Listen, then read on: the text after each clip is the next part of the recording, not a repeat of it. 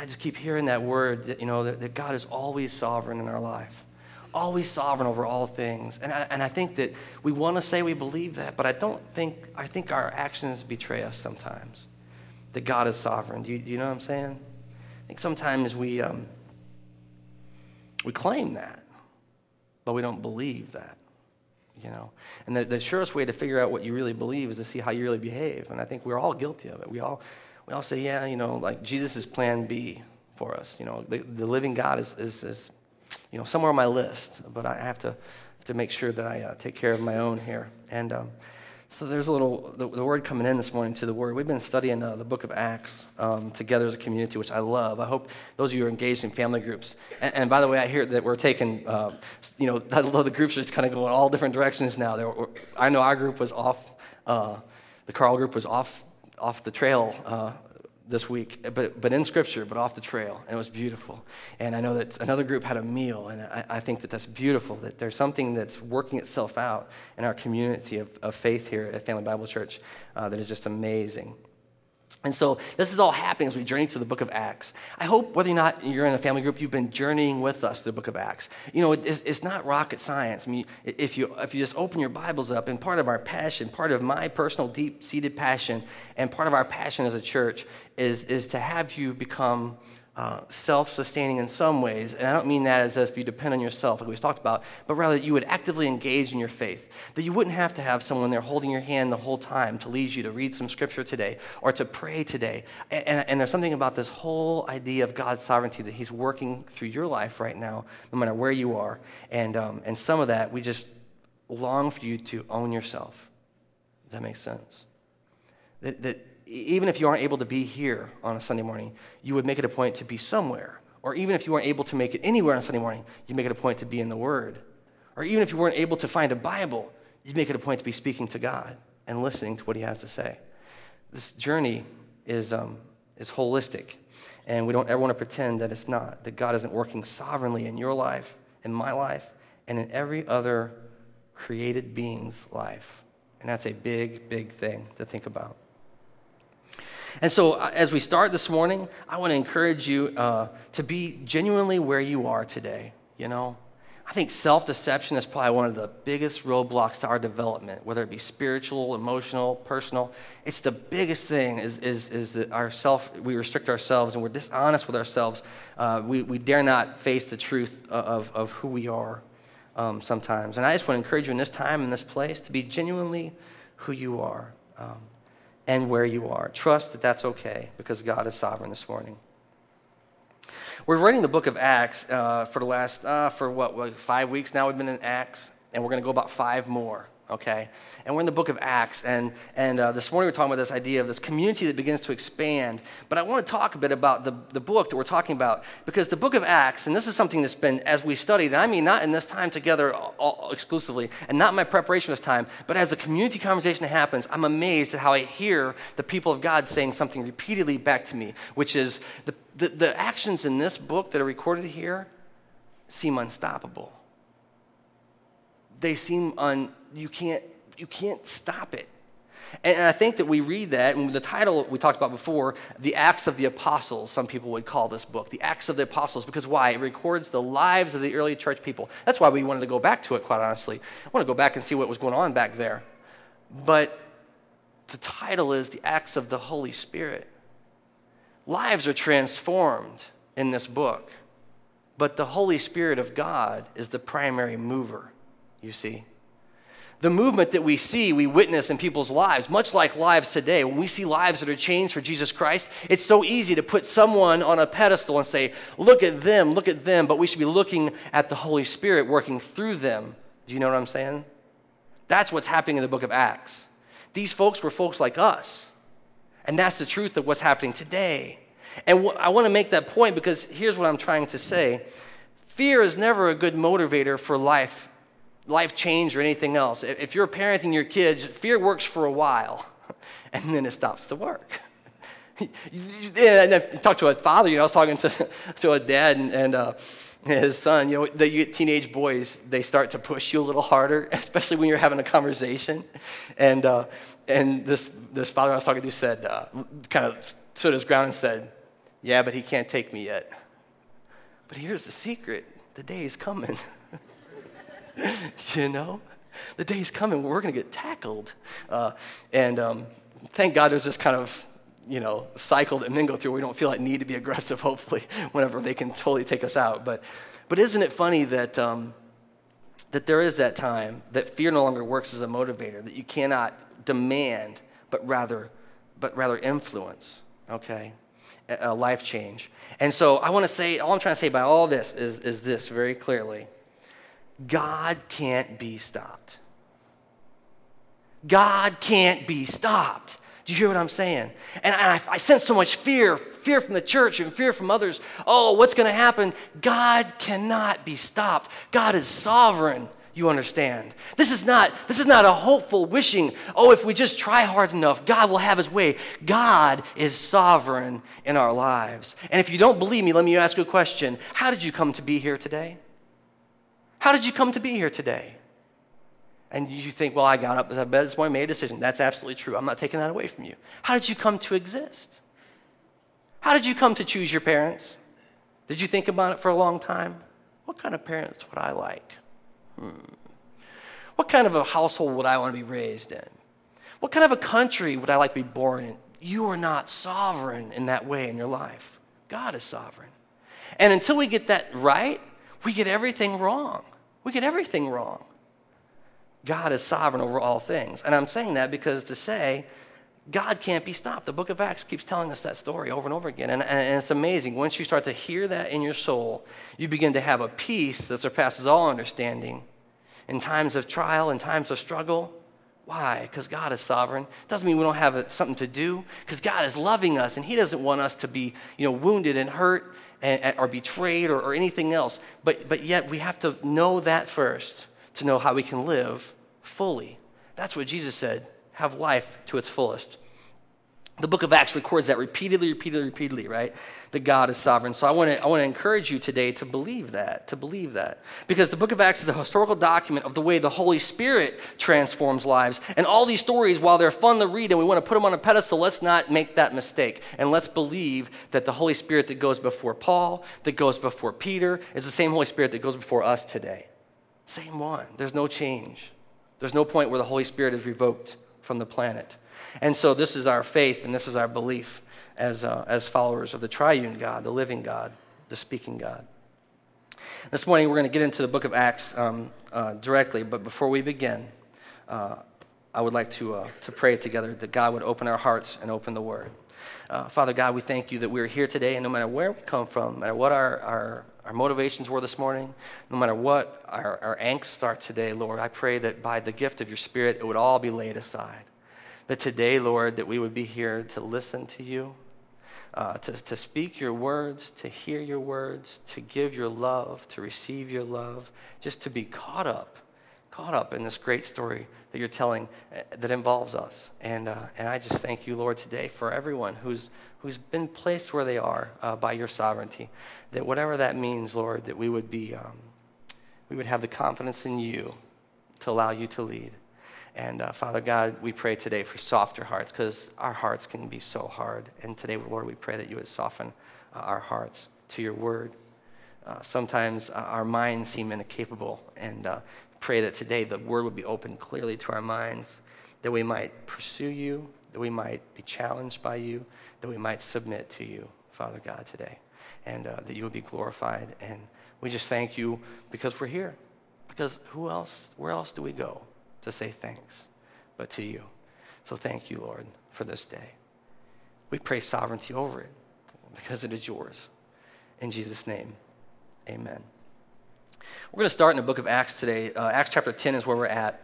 And we've been kind of rolling through here, and lots of stuff's happening, and we're skipping some stuff, and we try to go back. That's what our group did this week, by the way. We wandered through the skipped stuff, which is a lot of fun. So I just hope that you're engaging in the conversation. We're going to catch up here in the book of Acts chapter 10. I'm just going to read through this together with you. It's on page, 764. If you don't have a Bible, there's some on the chairs, and you can grab one of those and read along this morning. It says this in Acts chapter 10, verse 1. At Caesarea, there was a man named Cornelius, a centurion in what was known as the Italian regiment.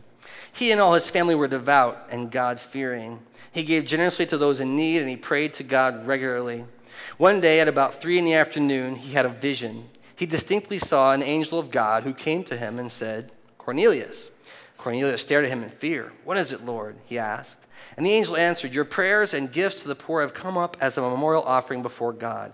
Now send men to Joppa to bring back a man named Simon, who is called Peter. He is staying with Simon the tanner, whose house is by the sea." When the angel who spoke to him had gone, Cornelius called 2 of his servants, a devout soldier who was one of his attendants, and he told them everything that had happened and sent them to Joppa.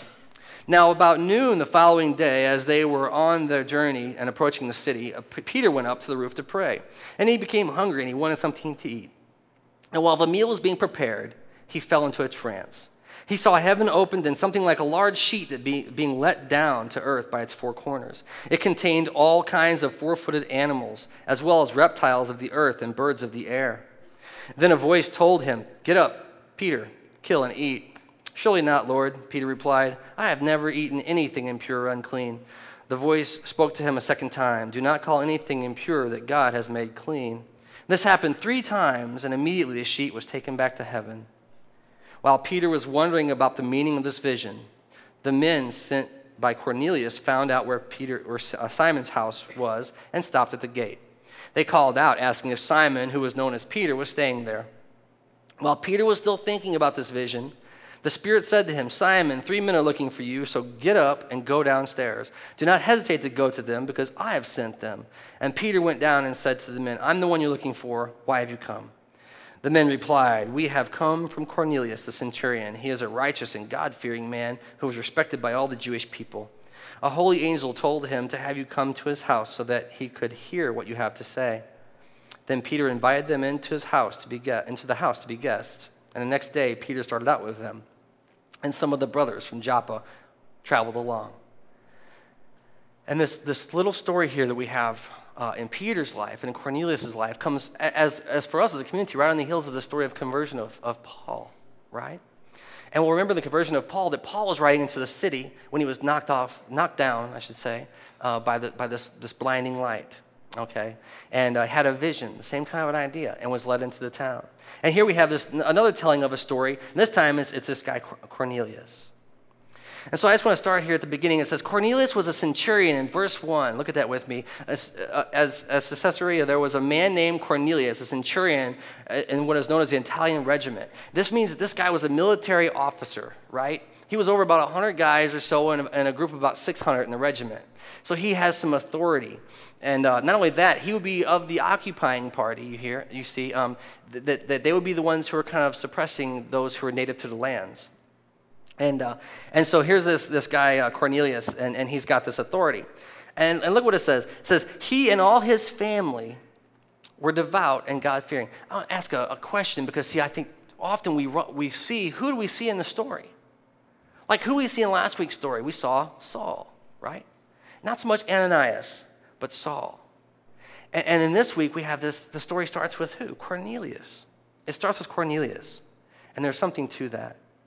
So Cornelius and his family were devout, right? It means they were pious, they were dutiful. They were the people who would do what had to be done, right? They were upright, upstanding citizens, you see.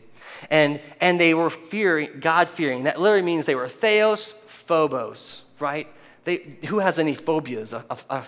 Phobias always crack me up. Yeah, I have a few phobias. I have a height phobia, but it's not really I feel bad calling it a phobia because I can still push myself to do stupid things that are high. It just really messes with me internally. Are you like that? I think it's funny because I've seen people who have like arachnophobia. Yeah. There's a couple hands. And people will get, like grown people will climb on chairs and stuff. And I'm just like, are you serious? Because it doesn't seem that scary to me. But Cornelius here was a guy who was a God-ophobe. I mean, he was in fear of God, which might sound kind of crazy. But this is where he lived. He was this upright, pious guy. He raised a pious family. He may have had order in his house, right? If you're in the military families here, sometimes you get order in your house when you're in a military household, right? You know, dad comes to the door, mom comes to the door, and doesn't know that they're still rank in the house. And so he has this kind of disciplined life, and a God-fearing life, that he was aware that there's a great God. And he gave generously, that's polis, many, much, a ton, to those in need, laos, the people, right? And then he prayed to God regularly. Now, what's interesting about the prayed to God is it's deomai, to theos. And so it seems as though, and I'm only going to say this here because in a minute we're going to talk about a little more, but it seems as though although Cornelius is upright and devout and doing the right things, he is offering these prayers, but it's more like he's begging. The word deomai, it's not prosukomai, or whatever it is down below here. Prosuche. Prosuche is the prayer that we talk about when the people came to the manger and they rolled over like dogs, and they just offer these prayers. This is the kind of prayer that we're usually talking about in Scripture. And here, the NIV translates it the same way. But it means he was basically begging God. He was just beckoning God, theos. It's the one he's afraid of, you see. And he would pray. He would beckon God regularly in his life. And he was giving to the poor. And one day at about 3 p.m, right, that is a specific time, he had a vision. Now, I want us to point this out. That, who had the vision first? In the last reading. Does anyone remember? Who had the vision first? Was it Saul or Ananias? It was Saul. Saul was knocked down. Now, here's the kick. We have a tendency to think, well, of course Saul got the revelation first because he's the man of God. But no. Ananias was the man of God. Saul was the hater of God. And Saul got the vision first. That's kind of interesting, right?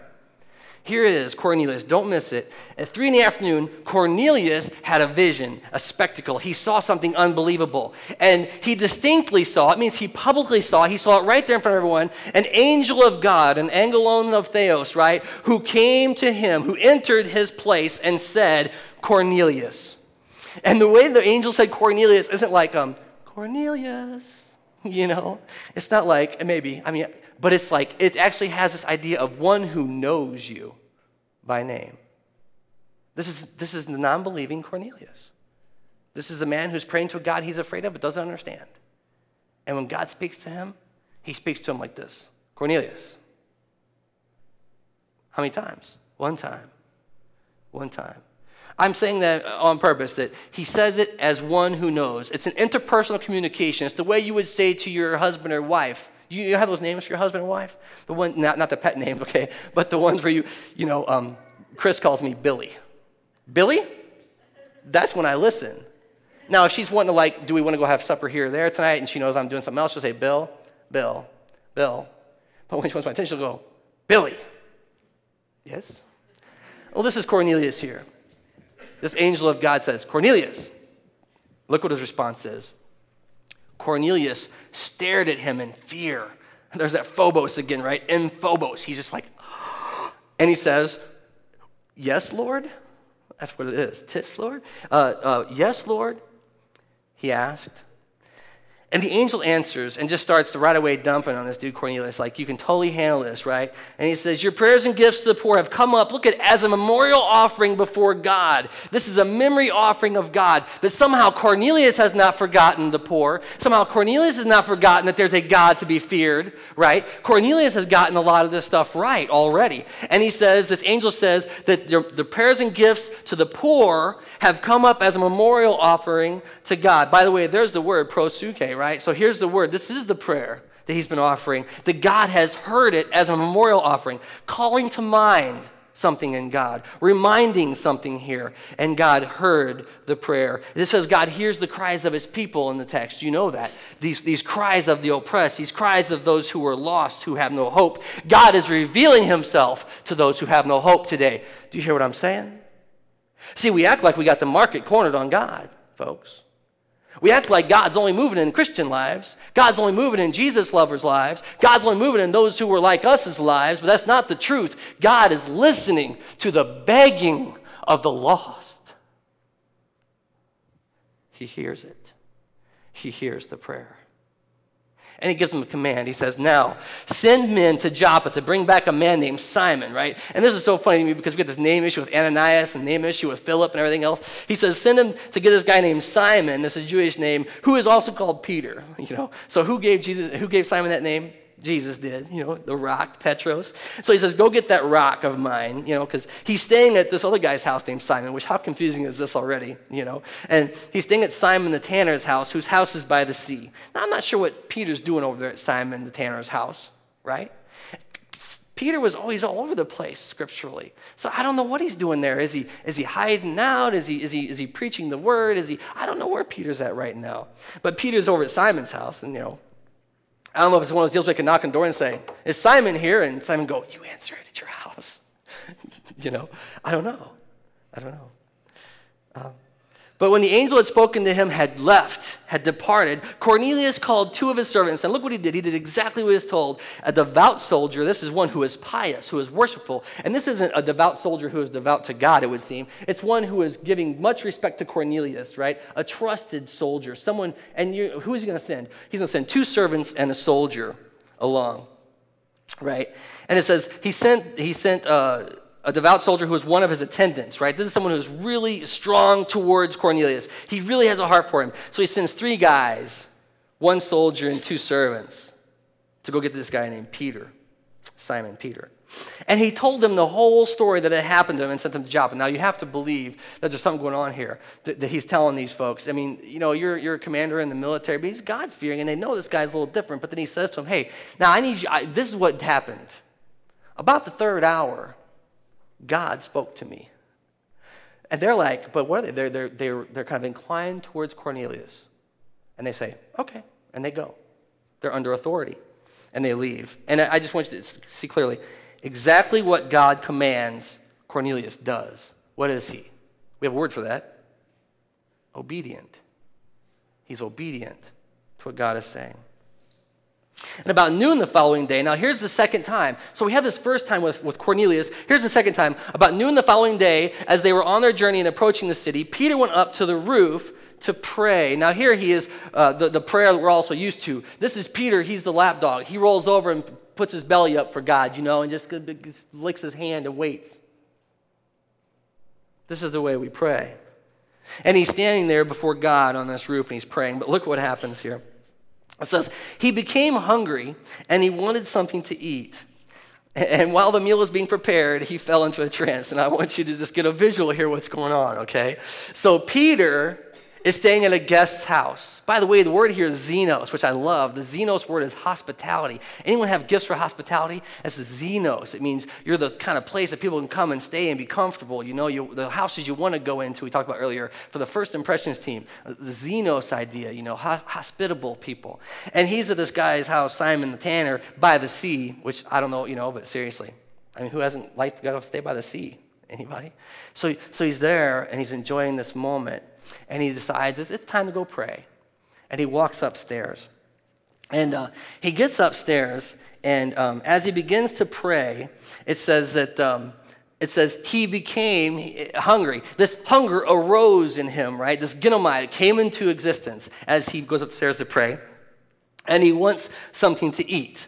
He wants something to taste, to try, to experience. He wants to put something to nourish it. Have you ever had that experience where you've just got this desire, and you're supposed to be doing something else, by the way. Here's Peter, right? You ever had a hard time praying for 5 minutes, let alone an hour?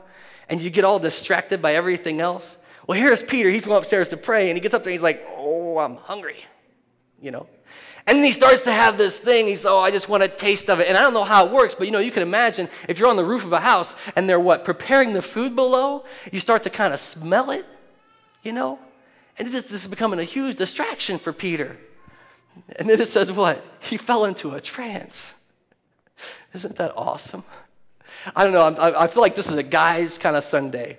Have you ever gone away from the dinner table? You get home and you're hungry, you go away, and you're so hungry and you slip into a trance? You just smell it a little bit, and you're like, I'm so hungry. And I want to encourage that this morning. If you're so hungry you can't stand it, and you're just dying to taste something, and go pray. Go pray. Because God uses this in Peter's life in an amazing way.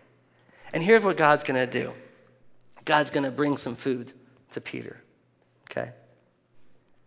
And so it says he fell into this trance. This ecstasis, by the way, is the Greek. It means like the state of ecstasy. He's like, woo, he's kind of floated off. And I don't know if it's because he's overly hungry or because it smells so good or because he wants it so bad. But there's something going on when he's praying that he kind of follows that and he gets into this place, this casting down of his mind is what ecstasis means. It means he kind of took off his hard-plated head for a minute and just began to drift with God. By the way, I want to read this ecstasis, this definition I've gotten, and I think it's hilarious because it's really confusing. A throwing down of the mind out of its normal state, an alienation of your mind, whether such that makes a lunatic, or that of a man who suddenly is emotionally transported, as it were, out of himself, so that at this rapt condition, listen to what it says, although he is awake, his mind is drawn off from all surrounding objects and wholly fixed on divine things that he sees. And he sees nothing else at that point but the forms and images lying within. And he thinks that he perceives with his bodily eyes and ears the realities shown him by God. This is a holistically pure experience. He has cast off his mind. And I don't know what that means. That kind of bugs me a little bit. Does that unsettle you at all? That Peter went up there and kind of drifted off into this trance-like state where he floated away and saw visions of God? Here's the second definition. Amazement blended with fear and wonderment. Now, see, I can relate more to that. Because you've had to feel a little bit like, whoa, what's going on? What's going on? This is what it says. He fell into a trance, and Peter saw heaven, right?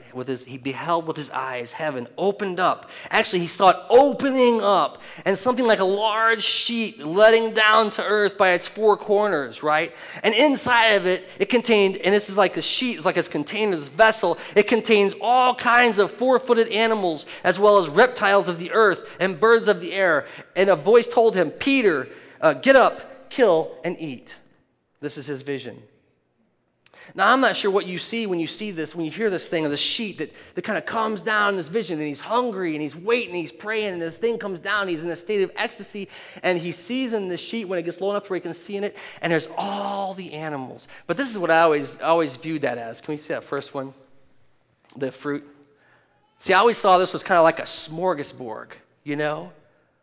And so whenever I saw Peter's reaction, I could never understand Peter's reaction. Because I thought, man, if you just saw this sheet come down with all, you're hungry, and the sheet comes down with all the food you could ever want, and God just says, hey, get up, kill and eat. But of course I realized, and this really is what I had in my mind, fruit. I had like the Thanksgiving basket in my mind, you know, but actually this is birds and animals and all this kind of stuff, living creatures that God is giving over sovereign to Peter in this time. And hit that next one. So here's the problem that Peter has.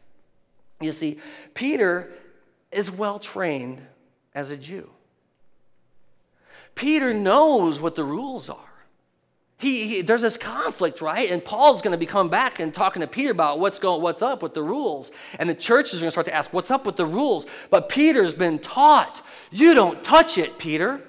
That stuff is beneath you. You don't reach into there and kill and eat. And this is where we get Peter's response from, which I love so much. Because he says, Peter, get up, kill and eat. And Peter's response, like Peter's responses always are, is they're this visceral, they're from the gut, they're responses, and he means it. And he says, no way, Lord, Peter replied. I have never eaten anything unclean. Now, isn't that interesting? God is telling him to get up and eat. And in that moment, Peter's everything, his lifetime of right and wrong, his lifetime of do not touch and touch, clean and unclean, everything wells up, and he has this response. He says, no way would I touch that, Lord. Like maybe it's a test he's going to fail. Maybe it was a joke. Maybe God let it down. If Peter reached in there, God was going to do something. I don't know. But he says, no way, not me. I'm Peter, and I'm clean. I think there's something else is going on that we don't quite understand with the visceral reaction that Peter has to this. Because it says the birds of the air and the animals, but there were very, very distinct laws about the food you should eat, right? This was very well written about, very well taught. If you knew anything as a Jew, you knew this. This is something that you knew. And so I thought, what would it be that would just turn our stomachs? And honestly, sadly, for Americans right now, there's not much that turns our stomachs, is there? I mean, I thought about a few things. I won't name names, but I thought about some of the things we put in our bodies we don't ask questions about, the things on the back of the package that you can't pronounce anymore, and we just stick them in there because we don't know what we're doing. Just eat them. We don't think about it. But we aren't grossed out by that stuff anymore. And I thought, what would be, hit that next one there. I found this image, and I have to tell you, I thought it was just, as a youth pastor, you may recognize this. This is, I think you guys did this, didn't you? And there's this thing called Gum Creations or something. What's it called? The Gum Snowman or something, right? And yeah, it's gross. And the kids all chew this stuff, and they squeeze it into this little thing, and then it'd be like that, you see. It would be like God saying, hey, get up and eat it. No way. That's disgusting. I'm not going to eat that. Look at it. Oh, it's got wetness on it, and no way. God, stop. I'm not putting that in my mouth. One of the greatest joys of being a teenager, as a matter of fact, especially teenage boys, is you'll eat almost anything when you're a teenage boy because you start to realize that things don't kill you. And so you just eat it. And it's the funniest thing because you get a rise out of people who've lived long enough to stop doing that stuff, and it's still very gross as you get older. There's this visceral reaction that Peter has. But I want to say something else about this command that the angel gives before we move on. And it's this. He says, get up, right? Stand up, Peter, and kill and eat. And the kill word is thuo, or thuo, I should say, right? And the kill doesn't mean just get up and bang, we're in the middle of hunting season, right? It doesn't mean get up and draw, and then you skin it and you eat it. It means get up and sacrifice something. Peter, stand up and make a sacrifice of something. Sacrifice something in that vessel, in that sheet. Get up and do it and consume it. And Peter says, no, I'm not going to make a sacrifice. And I have a question about the text today. And my question is, what was God challenging Peter to get up and sacrifice? Was it an animal in the sheet? What was he being called to sacrifice? Because he was clearly being asked to get up and sacrifice something to God. And Peter's response was genuine, it was honest, and we all share it. And that's this: no way. No way. One of the things that Chris and I talk about a lot is what we won't do for God. I would challenge you today to ask that question: what won't you do for God? If you're a Christian following Jesus and you believe the words you profess with your mouth, you start to believe in your heart that Jesus is sovereign, that God is sovereign, that Jesus is your Savior, and you are following him, what wouldn't you do? I would encourage you not to utter those things too often, because I've found in my experiences that when you say, I'll never do that, God says, oh, watch. Watch this. I'm not gifted for that. Watch this. We'll never go there. Watch this. Watch this.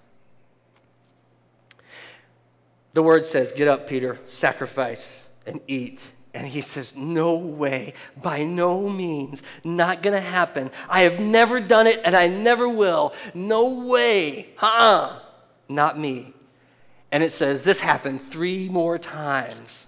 And immediately the sheet was taken up to heaven. Remember we talked about last week, that thing that 3 times? See, there's a scriptural affirmation for me right there. If you got to hear it 3 times before you spit it out, if you got to hear it 3 times before you go and do it, keep listening. Count. Because God will speak it to you repeatedly.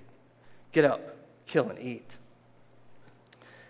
And he says this. He says, the voice spoke to him a second time. This is our memory verse for the week, by the way. And it says, do not call anything impure that God has made clean. And this is Peter's big mistake. That when this thing is offered to Peter, this isn't a trick question. This isn't a test. God is saying, I have made a claim about the stuff in this vessel. I have made a claim about something in this sheet that I'm offering to you. I would never offer you something that you should not take. And therefore, he says, do not call anything impure. That means common. When Peter says it's impure and unclean, he means it's uncommon and not holy. There's something about it that's not touchable, no way. And he says, don't call anything impure that God has made clean. And some other texts will even say it more profoundly. They'll say, don't profane anything. Don't defile anything that God has made clean. And I'll tell you, we are good at this sometimes. We are good at this sometimes. We are good at this. I want to start here where we're more comfortable, okay? We're good at this whenever someone has come to faith in Jesus. And then we know they're on the same team, but we still aren't real comfortable with them. You know what I'm saying? We're good then. But that's not the situation with Peter, you see. There's going to be something that he's going to ask him to do that's even beyond those who already know the gospel message.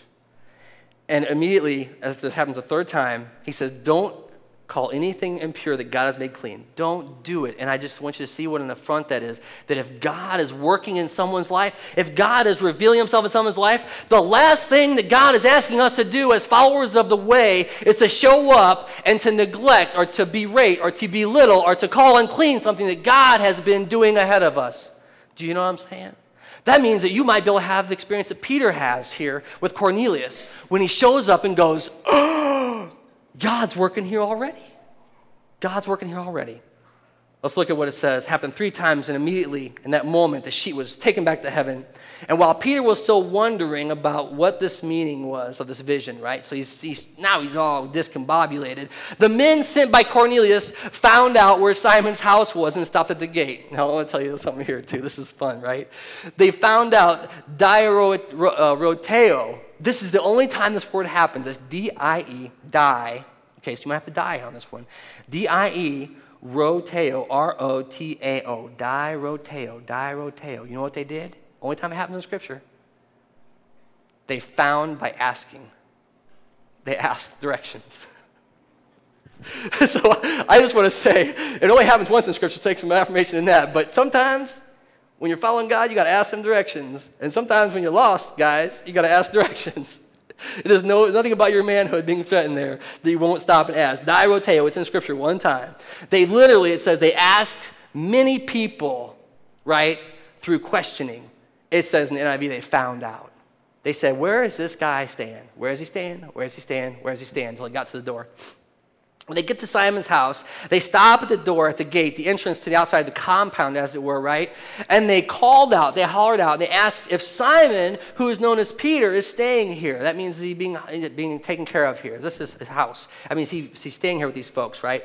And while Peter was still thinking about the vision, now you see here, God is still with Peter because God knows that Peter has already said, no way.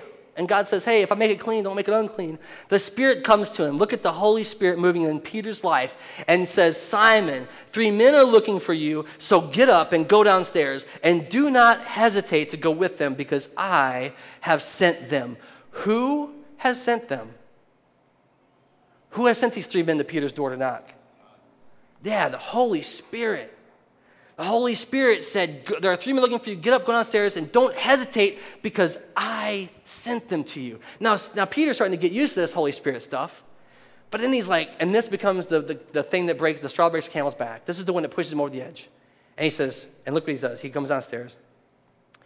And he says, Peter goes down, and he says to the men standing there, I'm the one you're looking for. Why have you come? What is your reason for being here? I'm Peter, Simon Peter. And the men said, we've come sent by Cornelius the centurion. He's a righteous and godly man. And what's funny is it says God-fearing here in NIV, but it doesn't say fearing again. They dropped the phobos part. They just say Cornelius is a righteous and godly man, is what these guys are saying, who is respected by all the Jewish people. And a holy angel told him to come to this house so he could hear what you have to say. And they invited him in. Peter invited these folks into his house. This is a lot. There's a lot going on here. And we're going to get a chance to talk about it later. But there's a lot going on here with this kind of same fear that Peter could have had. That these guys, first of all, not only are they unclean, you shouldn't be seen with them in public. You're going to get thrown out of the synagogue again. Something that the Christians get used to. Getting cast out over and over again because of who they'll associate with. Here's the good word, though. That this casting out that the Christians repeatedly go through, and maybe you do too, if you've ever been booted out, is something familiar to Jesus. Because Jesus will continually cast out, cast out, cast out. There's something about this response that Peter knows he has to pay a price for having these men in, and even more so by following them and going to the place where they are leading him. And so Peter goes. He goes with them. And I want to read 2 final verses here. And I'm going to invite you to respond to the living God today in whatever way it looks like to you. In verse 34, When Peter goes to the house and he walks in there, right, and he starts to proclaim the truth of the gospel of Jesus Christ to Cornelius. Cornelius, by the way, gathered all of everybody he knew because he was so confident that the Holy Spirit was bringing back this guy Peter, and we had to listen to what he said. And this passion that Cornelius had to say, everyone, come to the house, come to the house. And he gets them all in there. There's a sense when Peter gets in there and starts to speak, he's overwhelmed because they're expecting a word from Peter. Peter what? The foot and mouth guy, right? Peter that always gets it wrong. They're expecting something profound to come out of Peter's mouth. And Peter shows up and he starts to speak to them about what it means in the gospel of Jesus Christ and the transformation. And some of these guys even know the story already. But in 34 it says this. Then Peter began to say, I now realize how true it is that God does not show favoritism, but accepts men from every nation who fear him and do what is right. And this is a big switch for Peter. And actually, I love the text that says, God is no respecter of man.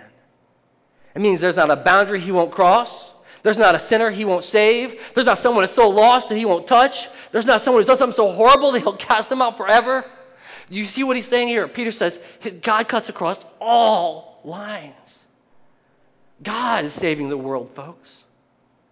We respond to the living gospel. We seek out the lost. We try to be there and walk with them. But God is doing the work. And he's doing the work before we show up. He's doing the work. God's preparing the hearts and preparing minds. And in that moment, if we're sensitive to the leading of the Spirit, we might get a chance to step in and just say something like, man, that's awesome that God's been working with your life already. Do you know how much he loves you? Do you know how he offers forgiveness? Do you know how much he wants you to be forgiven? That he would die on a cross, sinless, for you.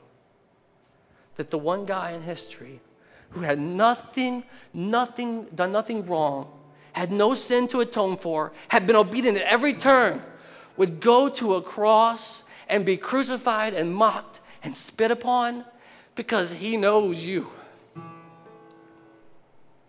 He knows you. And I want to see today, church, that God moves first in the lives of the lost.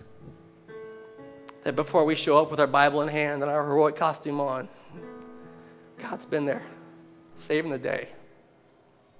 And I want to say to you, wherever you are today, if you're in that valley or if you're on the mountaintop, man, you got the same need for a Savior, wherever you are.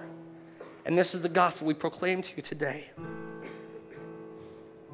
I want you to hear today, too, that God prepares his servants for the work that lies ahead. He does not just throw us in there all willy-nilly. And sometimes it's okay to say, no, I'm not going there. I'm not doing that, because God will use that in your life to transform it. There's a bigger picture being painted, friends. A bigger story that's being told. And the last thing, and no matter how hard this is to admit, we all have a need to be clean. And we all have this need. And it's offered nowhere else but Jesus. I don't see it. I've talked, I've journeyed, I've searched. And it's in this gospel of Jesus Christ that God so loved the world that he gave his only begotten Son, that whoever might dare to believe would be saved. And then God sent his Son into the world not to condemn it, not to damn it to hell. God sent his Son into the world that the world through him might be saved. And that's the gospel this morning. So I want to challenge you that if you've not accepted Jesus as your Savior, today's the day. I say today could be the day. Today's the day, Just give it over. And if you want to come and pray, come and pray. If you want to sit and pray, sit and pray. If you want to grab a friend, a neighbor, sit there and pray with them, pray with them. This is the beginning of a transformation of your life. And I'm not saying, that it's going to be easy sailing, because it gets hard. It gets hard. But it's life. It's life. Maybe for the first time you've ever had it. It's that taste that Peter longed for on the roof. And God's offering it today. Salvation through Jesus. So I'd encourage you today to respond to that. And I also want to encourage you, if you're a long-time follower, that you be praying about, what are those things, Lord, that I'm repulsed by? What are those things, Lord, that I say I'd never touch, I'd never do it, no way, because Jesus died for that. Jesus died for that person. He died for that situation. He died for that sin. And let's not ever forget it. Let's not ever forget the price that was paid. So I'm encouraging you today. I'm going to hang out up here, and I'm going to be praying. If you want to come up and pray with me, I'd invite you to come pray with me. We're going to do sing a couple of songs. Just be open to God this morning. I would encourage you to do that.